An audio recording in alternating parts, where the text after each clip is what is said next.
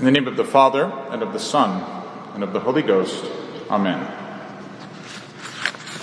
My eyes are ever on the Lord, for he shall pluck my feet out of the snare. Look thou upon me and have mercy on me, for I am alone and poor. Tradition has always seen the words of the introit of today's Mass as referring to the patriarch whom we speak, especially this time of year, the patriarch Joseph.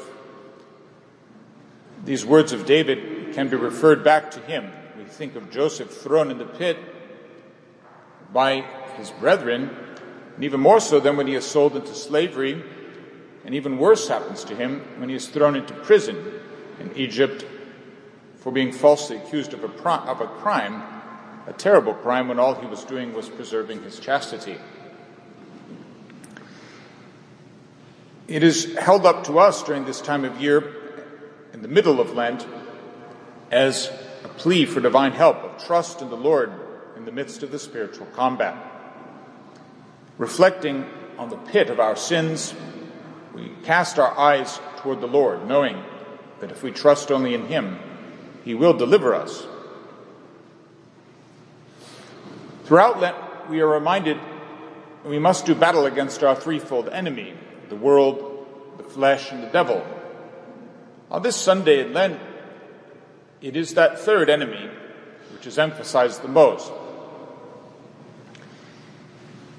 The devils truly are our foes in the spiritual combat. They do wish to work our eternal ruin.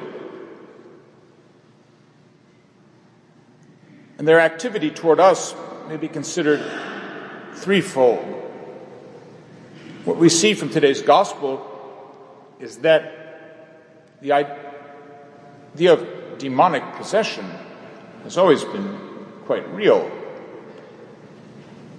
There is, as we see in the lives even of many of the saints, demonic obsession, where a demon does not come and can take control of a person's soul and dwell within them, but harasses them from without in a visible way. Our primary concern, for there can be no doubt that all of us are afflicted by the evil spirits in this way, is temptation. The countless evil spirits are always at work to tempt us to evil. And Almighty God permits this in order that our virtue may be tested and we may grow in meriting our eternal crown. With regard to engaging the evil spirits, we must shun all curiosity on this subject. It is not for any of the faithful to try and take on the evil spirits directly, speaking to them directly, attempting by your own voice and your own speech to bind evil spirits. Never has the Holy Church taught the faithful to do such a thing.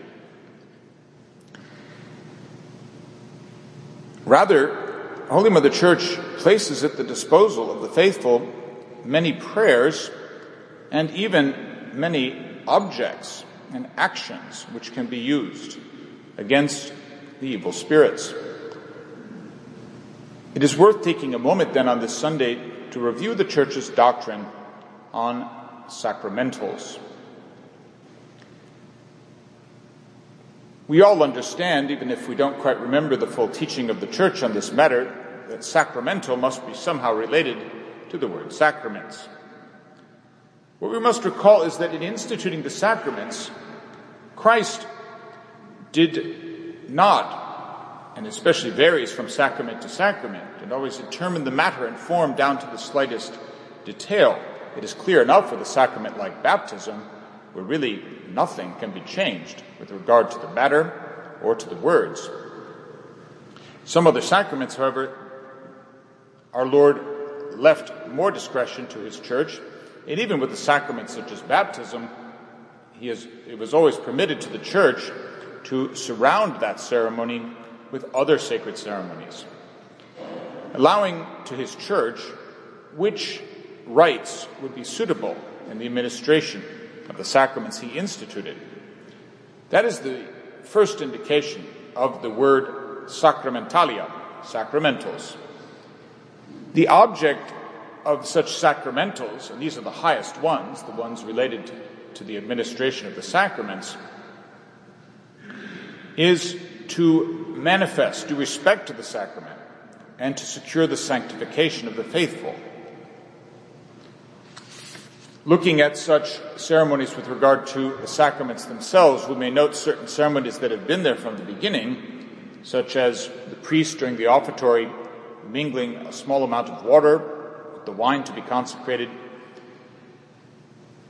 using a threefold effusion or immersion for baptism, and so on. We may go even farther in considering the different vestments that are worn by the sacred ministers in their administration of the sacraments, and also all of their sacred actions, the posture, genuflections, prostrations, and even, in a larger sense, things such as the sacred chant, the Gregorian chant, as we consider especially today on this Sunday when we commemorate St. Gregory. We may add as well that other ceremonies such as blessings, the use of candles, incense, all of these things enhance the dignity of the sacraments, and especially the celebration of the Holy Sacrifice, and arouse the piety of the faithful. But apart even from all these sacred ceremonies related directly to the sacraments, we can maybe continue to use the word sacramental with regard to other ceremonies, actions, or things that are for the purpose of private devotion. When we consider the sacramentals in this fashion, truly we cannot say that there is even any limit to them. We could perhaps distinguish them, though, by type, so that you have a better understanding of them. This is what St. Thomas Aquinas does in explaining them in the Summa Theologica, and in so doing, he is only taking what is the common teaching of his time and expounding it to people. With him, we may note that there is, first of all, praying, so the use of prayers. Then there is the use of water and other liquids or viscous substances applied to people or things. There is even the act of eating. There is the confession of sins, which we will consider closely, even the act of almsgiving in a certain way, and, of course, the act of blessing. Now, with regard to praying, this refers to all public prayer of the Church. And the Church has always extolled certain prayers in particular as sacramentals, the greatest of which is the Our Father. The Our Father, when said with devotion, has the power to remit our venial sins. Such is the case also with the Hail Mary, by which we see that already the prayers of the Most Holy Rosary are themselves a sacramental, even apart from the fact that that sacred object we use, the holy beads, is certainly a sacramental as well. Then there is the use of certain liquids. There's holy water, of course, and then also the other unctions that are used in various consecrations of things. Holy water, however, is truly primordial, for it is used for the creation of other sacramentals. If we look in the Roman ritual, we find that the blessing of holy water is the very first thing that is done before any other blessings are conferred. Then there is the eating of blessed foods. Throughout the year, different types of foods are blessed by Holy Mother Church, and we should never forget that if we bring foods to church to be blessed, it is also a sacred action then to consume those foods. We should do so then with devotion. If we bring such things to the church to be blessed, we should be mindful of the fact when we take them home that we are consuming blessed foods and thus benefit by this blessing of Holy Mother Church. Then there is even the confession of our faults, not in the sacrament of penance, but outside of it. This is why we have something, for instance, at Mass called the Confiteor. We confess our sins at Mass. This too is a sacramental. It can confer the remission of our venial sins, and it provides for us, if we do so with devotion, an increase of grace. Then there are even sacred actions of charity, the most well-known being the sacramental, which is the washing of feet on Maundy Thursday. The use of blessed objects, giving blessings to the poor, giving blessed objects, giving blessed foods to the poor, is also considered a sacramental action, and it adds great efficacy to our prayers. And finally, there is the blessing itself of objects by the Pope, by bishops, and by priests. The blessing of candles, ashes, palms, and so on. And of course, even the blessings of people. We must consider with all these things that are not the sacraments themselves, these do not produce grace the way sacraments do. Sacraments produce grace, in that word of the theologians, ex opere operato, in virtue of the very work performed. That is why we always mention the fact that when you come to Mass, the Mass is always holy, regardless of the personal state of the priest. A baptism is always valid if it's validly conferred, even if the priest himself is not at that moment in his life living in a virtuous manner. However, when we consider all these ceremonies that are attached to the sacraments, we see how important it is to receive these sacraments and even for the minister to confer them with great devotion. For the sacramentals also produce grace, but not in virtue of the thing itself. Rather, it is in virtue of the intention and the devotion of the person who makes use of the sacramental. We can add another thing, though, to that. It is not simply the same as a private prayer. When we make use of blessed objects or blessed actions, things which the Church has clearly designated as sacramentals, we have not only our own devotion to rely on, we also have the devotion of all of Holy Mother Church behind us, which is why it is so important to use such things when we pray. They are official prayers of the Church, and so when we use them, when we use such prayers and such objects, Holy Mother Church is interceding for us before Almighty God. We may well trust that these prayers move God to give graces which he would not otherwise give. One of the greatest effects, though, which we wish to remember especially today, is that sacramentals are a sovereign means for driving away evil spirits, and it is a means which Holy Mother Church most certainly places at our disposal.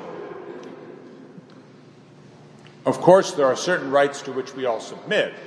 When someone is received into the Church or when a baby is baptized, that is a time when any priest may confer exorcisms. Otherwise, the exorcism of a person, which is not a sacrament, is a ritual of the Church and a sacramental. The exorcism of a person who is possessed can only be done by a priest who is designated as such by the supreme authority of the Church.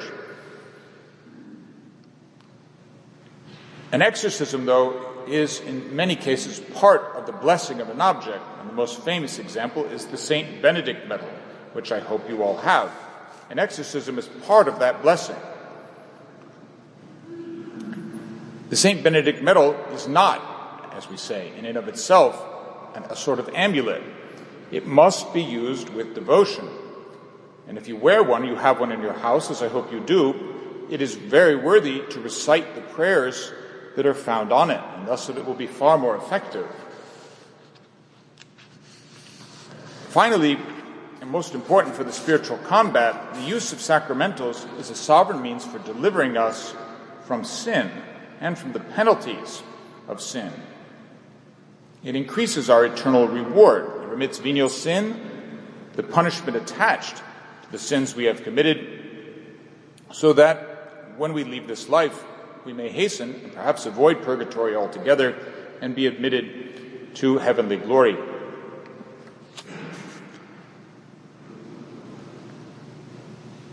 As we are in the midst of the spiritual combat, And on this Sunday in the Gospel, we are recommended by Holy Mother Church to confide ourselves especially to the great Mother of God, that first person who ever heard the Word of God and kept it in her immaculate heart, that Holy Mother whom we invoke every day, and that great sacramental which is the Rosary. Let us not slacken in our spiritual combat, but beg of her intercession so that we may be delivered from all the temptations of this present life, and on the last day may find our name written in the book of life. Amen.